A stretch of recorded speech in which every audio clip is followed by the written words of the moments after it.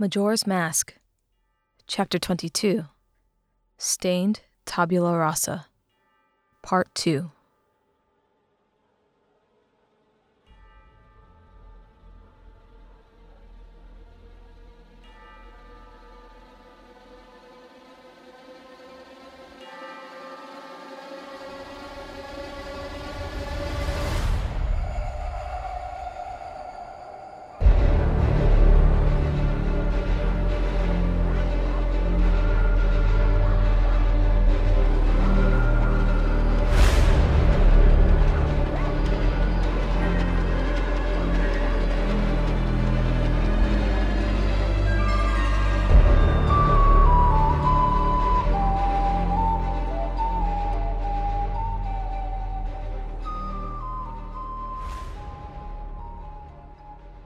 Do you think it's safe to come out now? The imp's complete silence terrified Link. The Skull Kid could be anywhere. He and Tattle remained huddled in the Deku Flower's moist darkness, hearing only the frantic, hushed voices of the townspeople. The Skull Kid's booming monologue had ended long ago. Don't put that pressure on me, Tattle whispered. I'm stuck in here too. I've got no idea. Well, Link thought, I've got to come out eventually. He took a deep breath, slowly slipping out of the plant. The first step his bare Deku feet took was light on the Eastern Plaza's stone. He pulled the rest of himself out until he stood upright, blonde hair messy and resting over orange eyes. The bag hugged his side, which he removed right before transforming so he could stow Tattle away. From beside the Stockpot Inn, Link watched villagers sprinting for shelter. Others wandered uncertainly, always glancing over Link's head, presumably at the clock tower. That must be where the Skull Kid is, he thought. Link refused to turn around. He imagined the orange eyes of the mask bearing into his back, daring him to acknowledge its presence. Come back!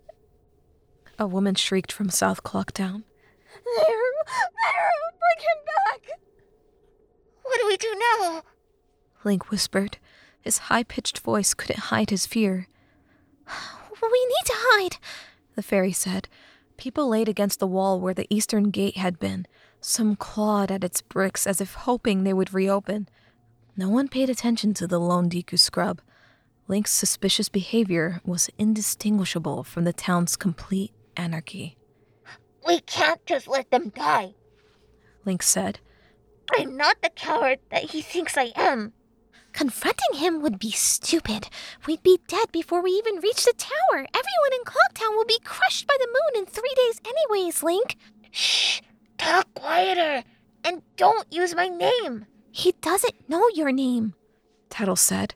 Link hardly registered her comment, looking around to ensure no one had overheard. He called you boy, and no one else here will remember you since we just played the Song of Time. But he did say that I have a fairy with me, Link said, wanting to go somewhere before he raised suspicion. He was deathly afraid to try, though, lest he accidentally met Majora's eyes. And hiding's pointless.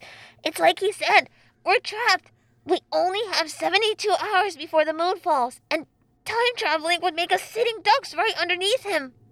Do you think he travels back in time with us? Tattle asked.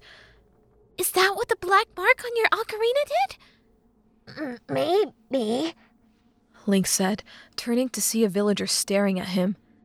The man had been banging on the doors of a shop, but no one would answer his pleas for shelter. His eyes narrowed at the Deku scrub walking around in slow circles, whispering to a fairy. Link turned away quickly, his cheeks warm with fear.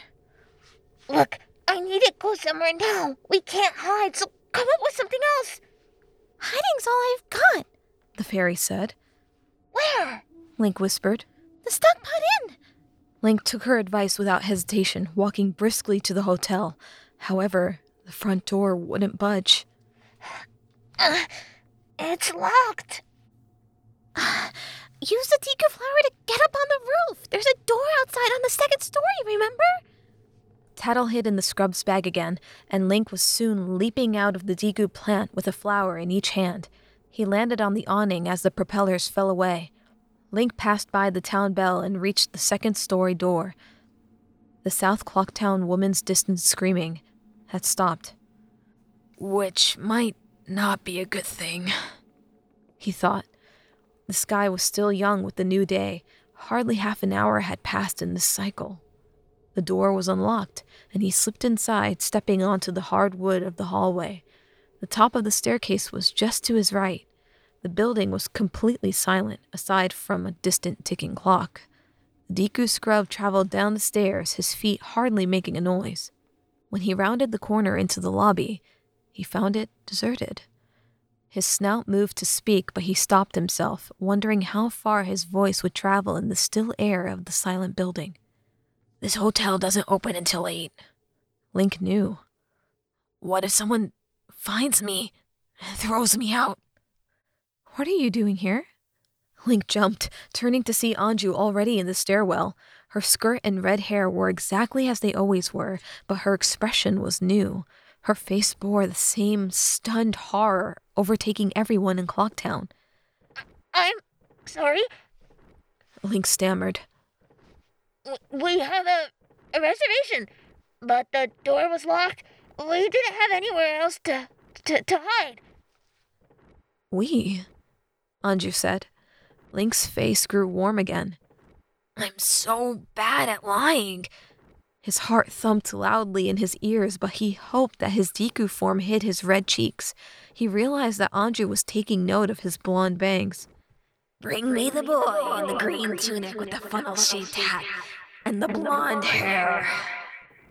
He recalled the Skull Kid saying. The imp had never specified a race. Link's orange eyes noticed her gaze flicker to his bag. They remained standing apart from one another, untrusting. Anju broke the silence. Do you have a name? Yes. Link said. You'll have to tell me what it is so I can check my log? Anju said. Link could feel the tension in the air as she descended the staircase and reached her desk. The innkeeper cautiously eyed the speechless Deku scrub as she checked her records. Should I tell her the truth? Link wondered. He reached for the strap on his bag regardless, which caused Anju to immediately freak out. She gasped, backing into her desk for support. No, wait. Link exclaimed. I'm not going to hurt you. I just, He sighed, dropping the bag to the floor. Tattle, whose irritated, silent commentary was easy to imagine, remained inside. Link brought his hands to his face and brought them down with the Deku mask. His human face, funnel-shaped hat, and green tunic were now visible. Anju's eyes went wide. Anju, you have to remember, Link said. He waited for Anju to say something, but she only shook her head. My name's Link, blue eyes now intent upon hers. We were best friends in Hyrule together, but here in Termina, you can't remember me. I don't know why. I'm not even sure where Termina is because no one in Clocktown has even heard of Hyrule. But I need your help. That person attacking Clocktown is the Skull Kid. I've been trying to stop him by using magic to relive the same 3 days, but now the Skull Kid is traveling back with us. If I try to go back in time again, he'll kill me. I come to the Stockpot Inn almost every cycle to take Ink's reservation, and on a few of those, we've actually gotten to know each other again, like we did in Hyrule. Anju's face was completely blank, comprehension and belief obviously far away. I know how crazy all of this sounds, Link began, looking down as he wondered what exactly he was doing. But I need you. I don't have anywhere else to hide, and I'm the only one that can stop the Skull Kid. If you or anyone else turns me in, then you'll all die when the moon crashes into Clocktown 3 days from now. Anju jumped when a fairy flew out of his bag. Tattle directed a heavy sigh and poisonous glare at Link before turning to Anju. Look, my partner didn't mean to throw all of that at you. He can be a bit overwhelming, but it's all true, and we can't let the Skull Kid turn us against each other. Why should I believe anything you're saying? Anju said. She found the courage to step forward and raise her voice. I've never met you before, and you seem very dangerous. You brought a demon into town, broke into my hotel, and now you accuse me of wanting to turn you in? Link was speechless. You mean you weren't going to? No, she said, eyeing his sword. At least, I don't plan to. But if you even think about drawing your sword, I'm not here to hurt you, Link insisted. There are plenty of people upstairs who will defend me. Anju, can you please listen? No, you listen, the innkeeper said, stepping around her desk to meet Link face to face. You can't break into my hotel and expect me to believe you're a time-traveling hero from another world. Link, maybe we should go, Tattle whispered, but Link refused. Then I'll prove it to you, he said. The fairy had no idea where he was going with this, puzzled as she waited for him to continue. Cafe is supposed to send you a letter today. Anju's anger immediately melted away. You'll get it this afternoon. It says that he still loves you and that he wants to be with you. He just can't right now because something's stopping him. He didn't say what. But it doesn't matter. The point is he's still alive and promised to come back in time for the carnival. How do you know about Cafe? I told you already, Link said. I've lived through these 3 days more than once. You've told me about him, and I've read the letter he sends you.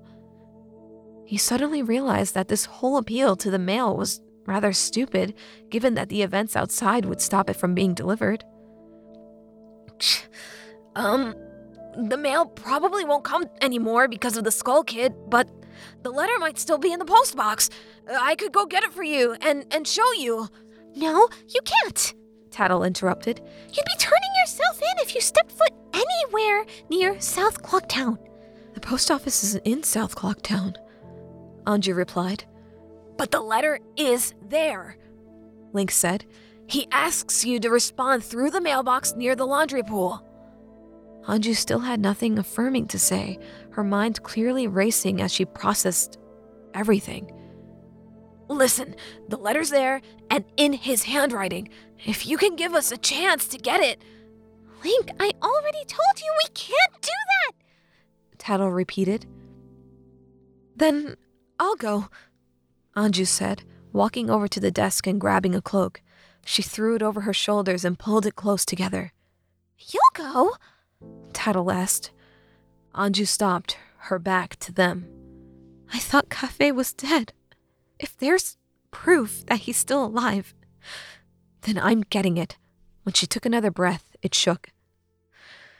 This imp said he wouldn't hurt anyone until an hour had passed, so I'll be fine. The key to the knife chamber is in the second drawer from the left. That's the room Ink was under. She opened the door, closed it behind her, and left them in the lobby.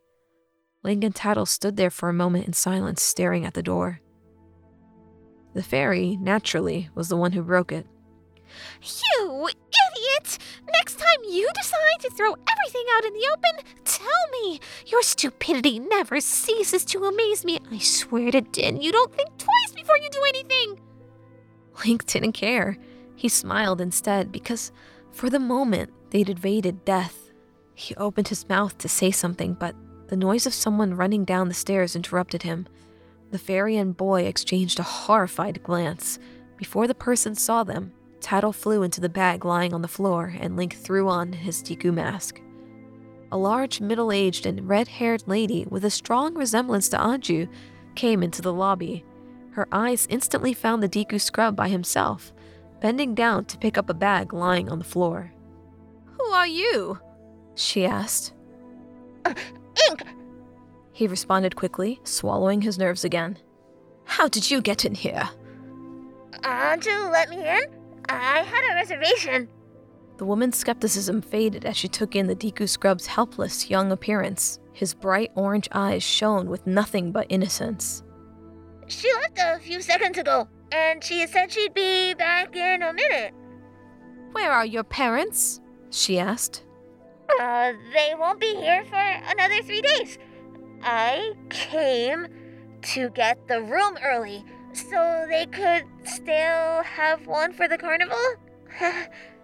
The lady sighed rather than barraging him with more questions. I'm not sure there's going to be a carnival anymore. Did she tell you what room was yours? The knife chamber? She walked over to the desk and retrieved the key. Here, it's not safe outside anymore. Stay with us until this mess blows over. Thank you. He took the key and left without another word. For once in his life, he'd successfully pulled off a string of lies. And I didn't even blush, Link thought. Maybe there is hope for me. She entered from the west staircase flanking the clock tower, stepping into the plaza with the cloak still drawn over her head. Anju stood horrified as she took in the grisly scene. A burnt, charred pile of wood lay in place of the watchtower. The air Anju took in was thick and heavy with burning. Vestiges of smoke still rose from the blackened construction project. She spotted an elderly woman fallen to her knees in the middle of the pile. A young adult man lay in her arms, her head cradled against her shoulder. His body was as charred as the wood, mouth slightly open and eyes closed. He'd been one of the carpenters, but Anju couldn't identify which one. The woman's face was streaked with tears, but she appeared to have stopped crying some time ago, now silently rocking his body back and forth.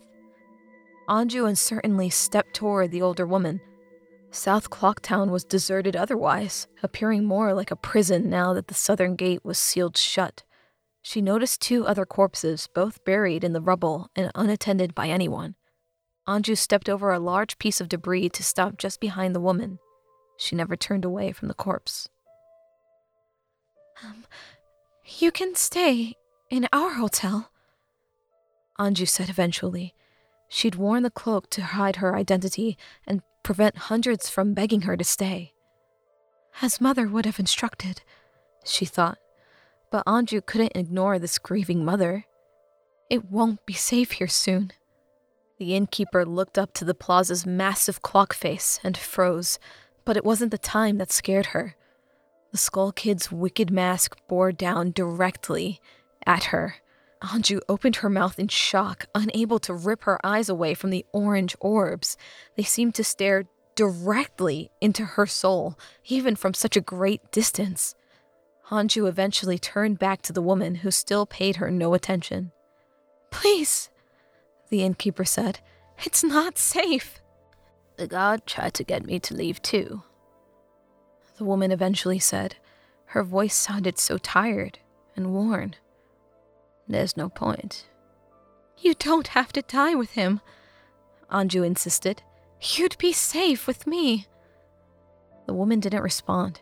She continued stroking what remained of the body's face, never crying, shouting, or looking away. It's not my place to convince her, the innkeeper eventually decided. It's her choice to stay here. Anju turned away from the sad scene, keeping her head down as she walked to the post box near the laundry pool. She didn't turn back to check on the grieving mother again, partly because she had nothing else to offer her, and partly because she feared meeting the Skull Kid's eyes again. Anju pulled out a key when she reached the red box, which she'd retrieved from the post office in West Clocktown. You want to check the mail right now? The postman had exclaimed in disbelief. Be my guest. Just try not to die. Whoa. The mailbox swung open to reveal a single letter. Anju's heart raced, her fingers wrapped around the envelope carefully, as if afraid it might bite her. Before turning it over to see the front, she took in a deep breath. It's addressed to me. Anju almost ripped open the envelope without thinking. She stopped when she felt someone behind her. Anju turned around, and suddenly, the mask imp was an inch from her nose. Her scream never came as she trembled, backing into the open mailbox. The Skull Kid didn't move. I know you're hiding him, the imp said plainly. There was nowhere else for him to go. He waited as if for some confirmation, but Anju was incapable of saying anything. I knew that would happen, though. It's all part of my plan, you see. I want him to suffer. I want to destroy him emotionally before I kill him. And you know how I intend to do that. Anju eventually found the courage to shake her head. The masked imp flew right next to her ear, lifting his mask to whisper in a voice devoid of humanity. I'm going to make sure he's here to see it when I kill you. Well, here we finally are, hiding. Now what? Deku Link sat on his knife chamber bed, and Tattle lay on the one opposite him. She was ready to hide in the open bag beside her at a moment's notice. I don't know, the fairy replied. We should probably give it more time. We don't have more time. Someone's going to die in a few minutes. Because of me. No, not because of you. Because of the Skull Kid. If it wasn't now, then they were going to die when the moon fell anyways. That doesn't change the fact that he's killing them now. I know, but there's nothing we can do. If you go out there and try to save whatever stranger he chooses, everyone in all of Termina loses. What if it's not a stranger? Link asked. Tattle didn't have a reply to that one, looking away at the wall instead. Then I guess they're out of luck? Link thought. Too bad? He refused to accept that as an answer. He wouldn't let someone that he cared about die. A few minutes later, there was a knock at the door. Tattle instantly sprung into the bag just as it opened a crack. "It's me?" came Anju's voice from the other side. Come in, Link answered. Tattle's alarm faded as she flew to rejoin them. Anju closed the door behind her, pausing as she brought her hands together just in front of her. "That's your disguise, right?" Oh, Link stammered, removing his mask. Sorry, I didn't know it was you, and I wasn't sure how the others would react. I haven't told anyone else, Anju said. It's good for you to be careful. Did you find the letter?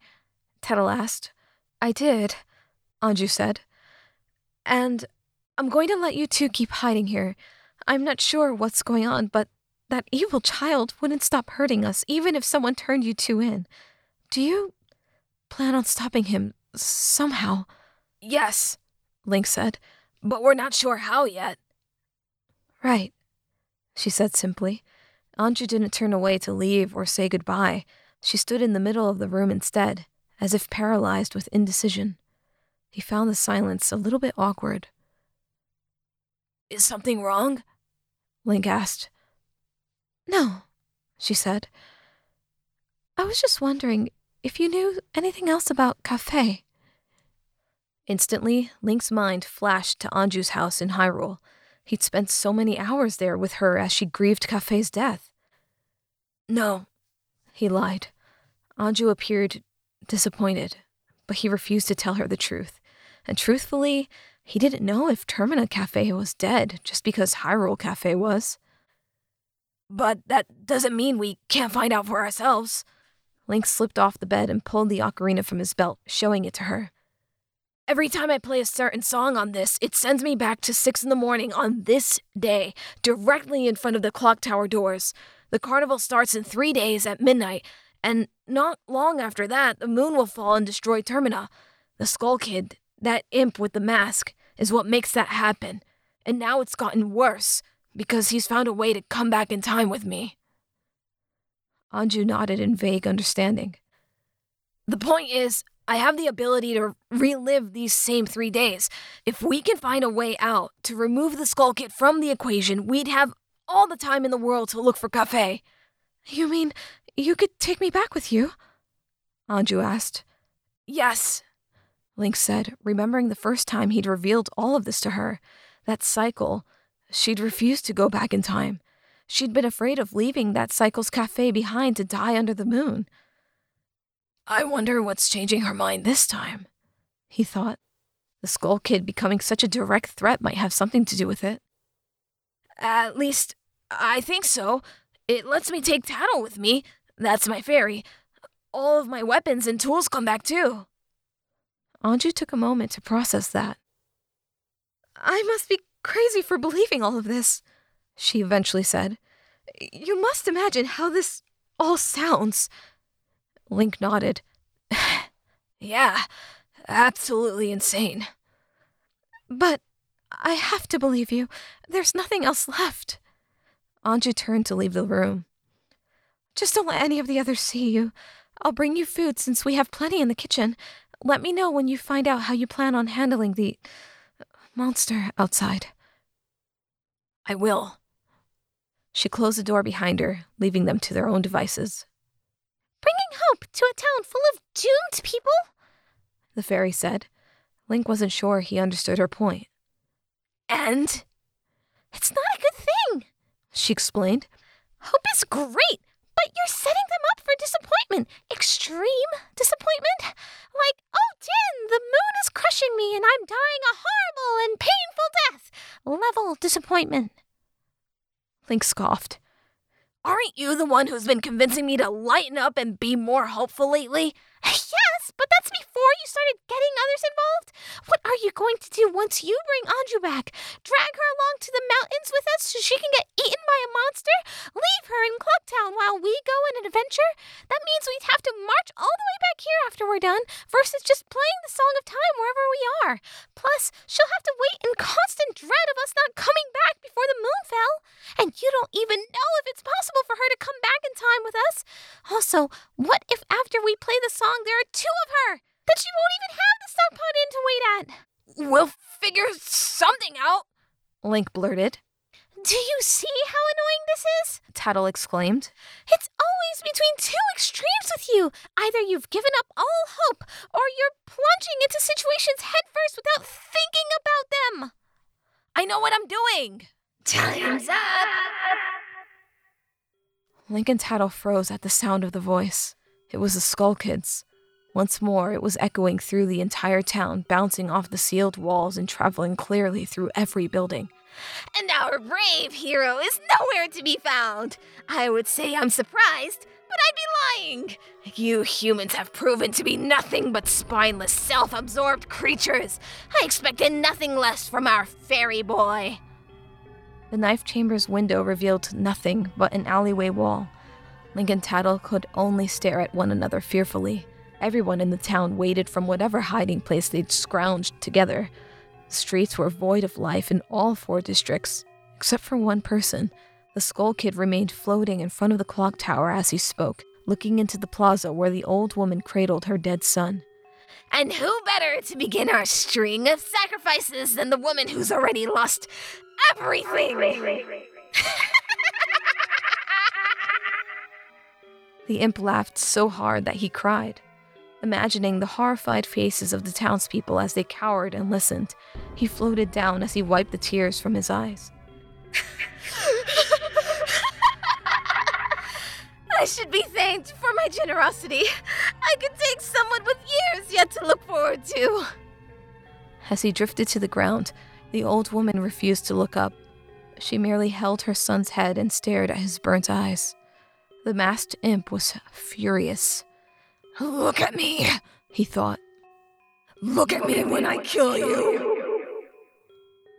But that changed when he saw a tear roll along her cheek. It landed in a wet patch on the corpse's face, from where all the others had fallen. He tilted his head to the side in curiosity. Are you not afraid to die? He asked, no longer using magic to amplify his voice. No. She breathed softly, shaking.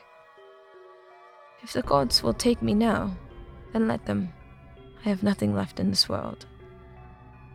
The Skull Kid's mind flashed to all the others he'd killed, who'd ran away from him and screamed for their lives to be spared. This was something he had never seen before. The masked imp turned around to look at the clock. It was almost 7:01. A whole minute had nearly passed, and still no one was dead. You can't stop now. The mask whispered to him. You must keep your word. She's just as pathetic as the rest of them. Don't let her tears fool you. They fall for herself, not for her son. She's lying. The Skull Kid wasn't sure if he believed Majora. Stop! A voice boomed from behind the imp. The Skull Kid spun around to see a spear hurtling towards his face. He barely dodged it in time. The spear zipped right past his ear and landed far away. The imp found the guard responsible, his arm still thrust outward to throw his weapon. 3 other guards, all equipped with the same shining armor and spears, stood behind him. The guard's eyes went wide with shock when he realized he'd missed. Majora's orange eyes didn't look away. You're... The guard began, gulping before he continued. You're under arrest for terrorizing the town. The Skull Kid's only response was his cold stare until he broke out into laughter again.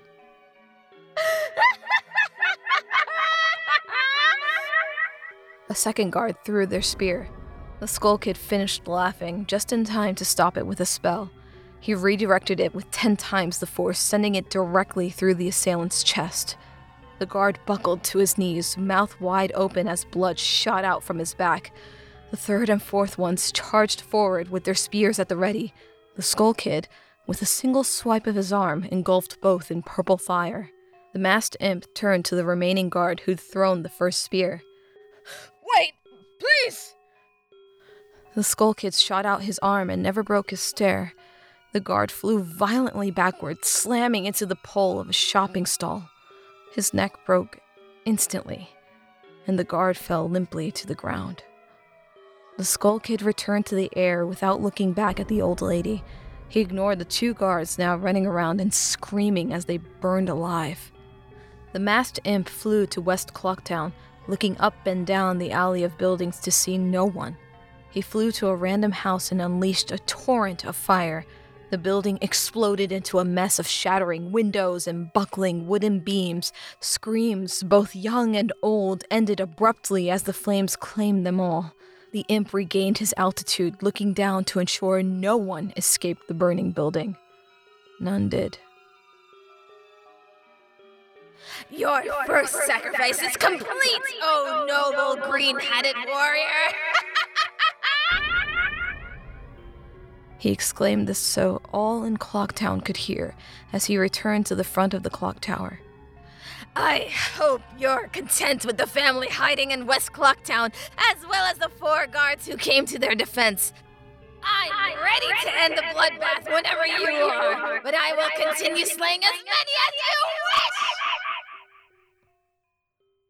Link curled inward against the wall of his knife chamber bed.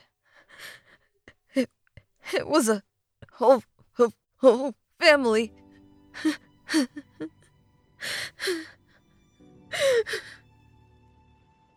Link stammered. The fairy rested on his shoulder, hugging him closely as the hero wept. The sky was still gray. The horse and her master walked carefully across the rocky path. To the left, the mountain sloped upward steeply. To the right, the path ended at a massive, unforgiving cliff. The blonde-headed teen, with his green hat and tunic, sword, shield, and belt adorning him, held onto the reins carefully. He led his horse at a steady pace forward. Epona was used to these dangerous expeditions, but it was best to be careful. He imagined falling off the cliff, only for himself and his horse to die at the bottom. If I died, would they think I abandoned them? Or come looking for me? The clouds had stopped grumbling an hour or so ago. The sun threatened to tear through the thinning veil of cover. It had been a day since Kakariko Village and his goodbye to Andrew. After paying the Gorons a visit, he was nearing the other side of the perilous Death Mountain. There were forests on the other side, and he'd reasoned that this was the best place to begin his search for Navi. If that's really why I'm out here, he thought, He wasn't sure. Link found his mind constantly returning to Hyrule, which any step now he would be leaving. Somewhere after the highest mountain peak marked the northern border, and he'd passed that long ago. Why am I second-guessing myself? Navi is the only person I ever thought about in Hyrule. Link wasn't sure what he hoped to gain by finding her, but he knew he had to keep pressing forward. His mind went to his stomach. It had been several hours since he ate, and Link decided to stop at the next outcrop of rock. The long, narrow pathway soon widened into a large, round break. He led Epona as far as he could inward, climbing off and opening one of the bags tied to her saddle. Link pulled out a loaf of bread and container of water. He filled a bucket so Epona could drink too, while the adventurer sat down to eat. He watched the sky brighten into afternoon. Link! After several minutes of rest, the voice came as a complete surprise. He recognized it immediately. Link turned to see the king's personal messenger riding on a horse. He was elegantly adorned, which was highly inappropriate given the dangerous mountain path. He ungracefully made his way towards Link's recess. The boy jumped to his feet and returned the bread to his bag, walking to the messenger. His Royal Highness has an urgent message! The messenger was out of breath, sliding off his horse. He made you chase me down and hand-deliver it? Link asked. He realized the messenger wasn't just exhausted. He looked afraid.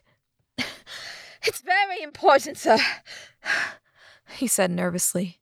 The king wanted me to tell you in his own words, but I didn't think I could remember them exactly, so I wrote them down. He pulled out a roll of paper and handed it to Link. Link watched the messenger skeptically, slowly wrapping his hand around the piece of paper. He felt his heart beating rapidly. Part of him didn't want to read it, but his eyes quickly scanned the page anyways. Link's face darkened with each word.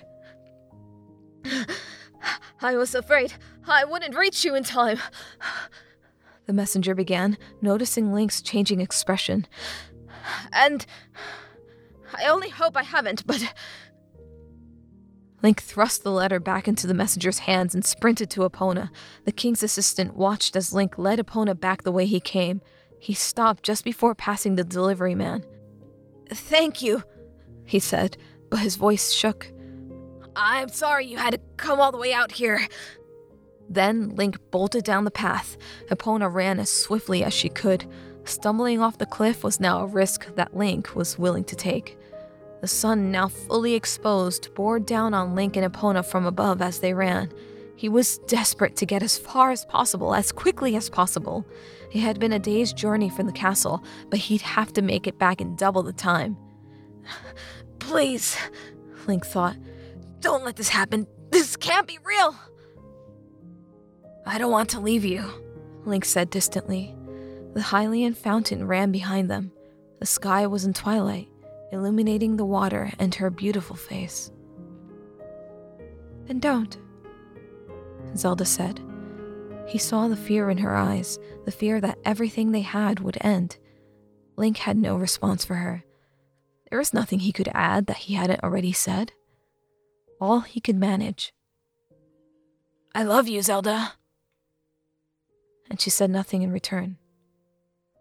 Epona's hoof slipped. Link snapped from his trance and pulled quickly on the horse's reins. Before they tumbled over the edge, Link brought them both back to safety. They stopped for a moment, reeling at the close call. Link squinted up at the bright sun before pressing onward. He awakened to a knock on his door. Link sat up in his bed, looking frantically for his Deku mask as the memories of Hyrule faded. He was unable to find it in time, but thankfully Anju entered the room, carrying a tray. Link sighed with relief, calming himself as he sat up in bed. Tattle stirred on the pillow beside him. Sorry, the innkeeper said. I didn't know you were... It's fine, Link interrupted, disgusted by the fact that he'd slept. Tattle yawned as her wings stretched outward. She quickly noted Link's perturbed expression. What's that face for? Why did you let me fall asleep? Link asked, furious. Tattle took a moment to understand, and then she shook her head.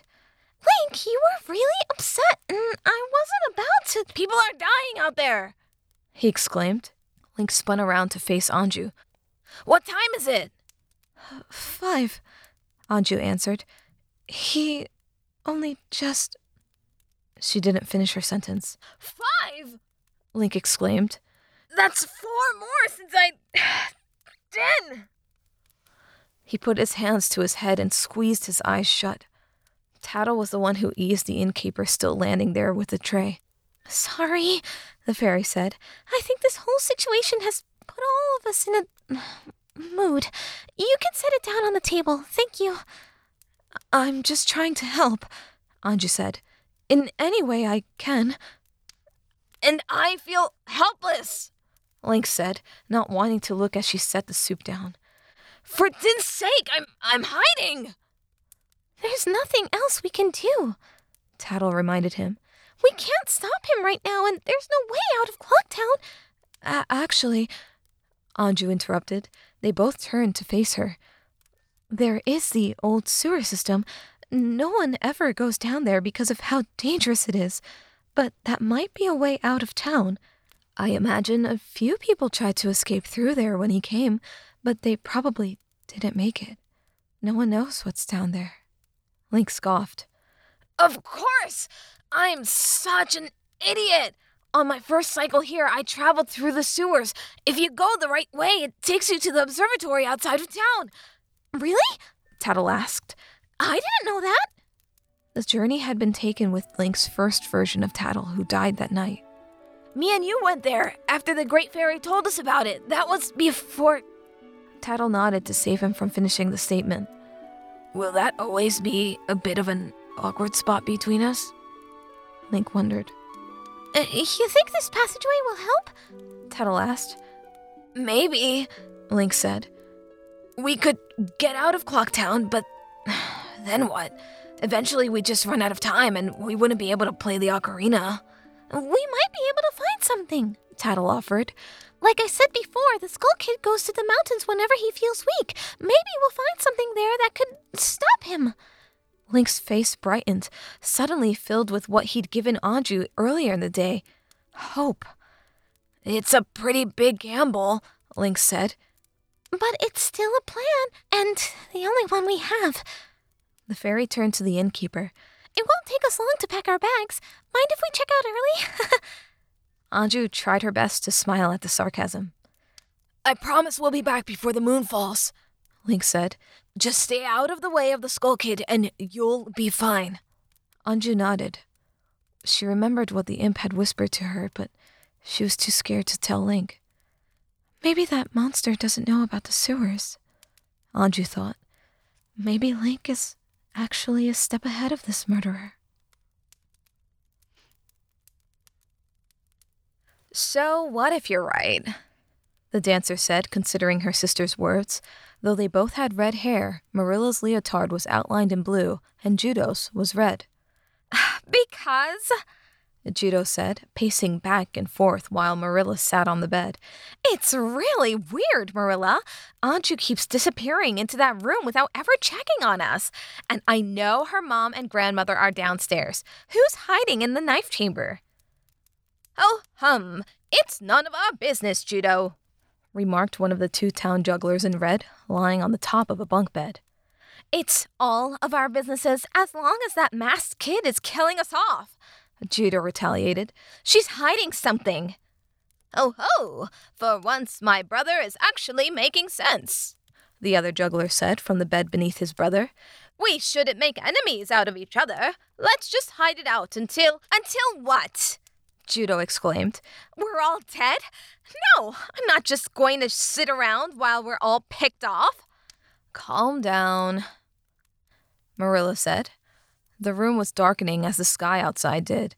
The man with the music box lit a candle on the room's single table. He refused to get involved in the conversation, turning his instrument instead to play more music. The 5 of them in the large hotel room remained hiding together. Calm down, Judo yelled. People are dying out there. And Anju's not responsible for it, Marilla said. We'd be taking you seriously if you were pointing fingers at the murderer in the sky. Well, obviously, he's the immediate cause, but... But what, Judo? her sister began. What are you accusing the woman who took us in and let us hide of? Will you stop playing that stupid music, Guro? Judo snapped at the small, bald man with the music box. I swear I'm going to throw that thing against the wall. Sorry, the man said weakly, taking his hand off the handle and sighing. I'm going to figure this out myself, Judo decided, walking toward the door. You four have all the fun you want sitting around and waiting to die. No one in the room stopped her. She opened the door to their room, only a sliver. She peered down the hallway in the direction of the knife chamber, watching the closed door. Anju had just slipped inside with a tray of soup. It was only a few moments before the door opened, and the innkeeper stepped out, this time without the tray. Judo furrowed her brow and waited for the innkeeper to go down the staircase. Judo tiptoed outside the room in question. She passed quietly over the hardwood floor, her extraordinary dancing skills allowing her to move without making a sound. Eventually, she reached the door to see that it hadn't been shut completely. Judo waited for a moment, noting the voices inside, a young man's and a woman's. The dancer stealthily pulled the door open and peered inside.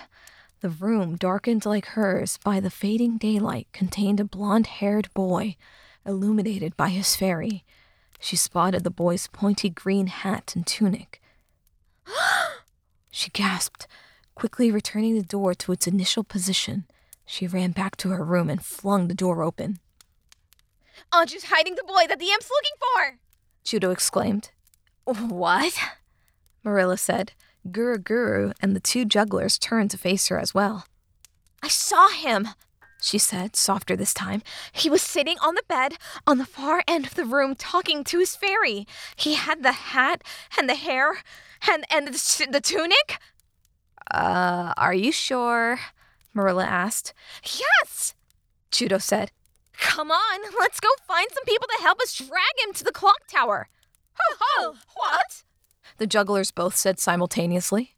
He had weapons. We can't do it on our own. No one moved or said anything, however, which angered Judo. How can they just sit around and do nothing?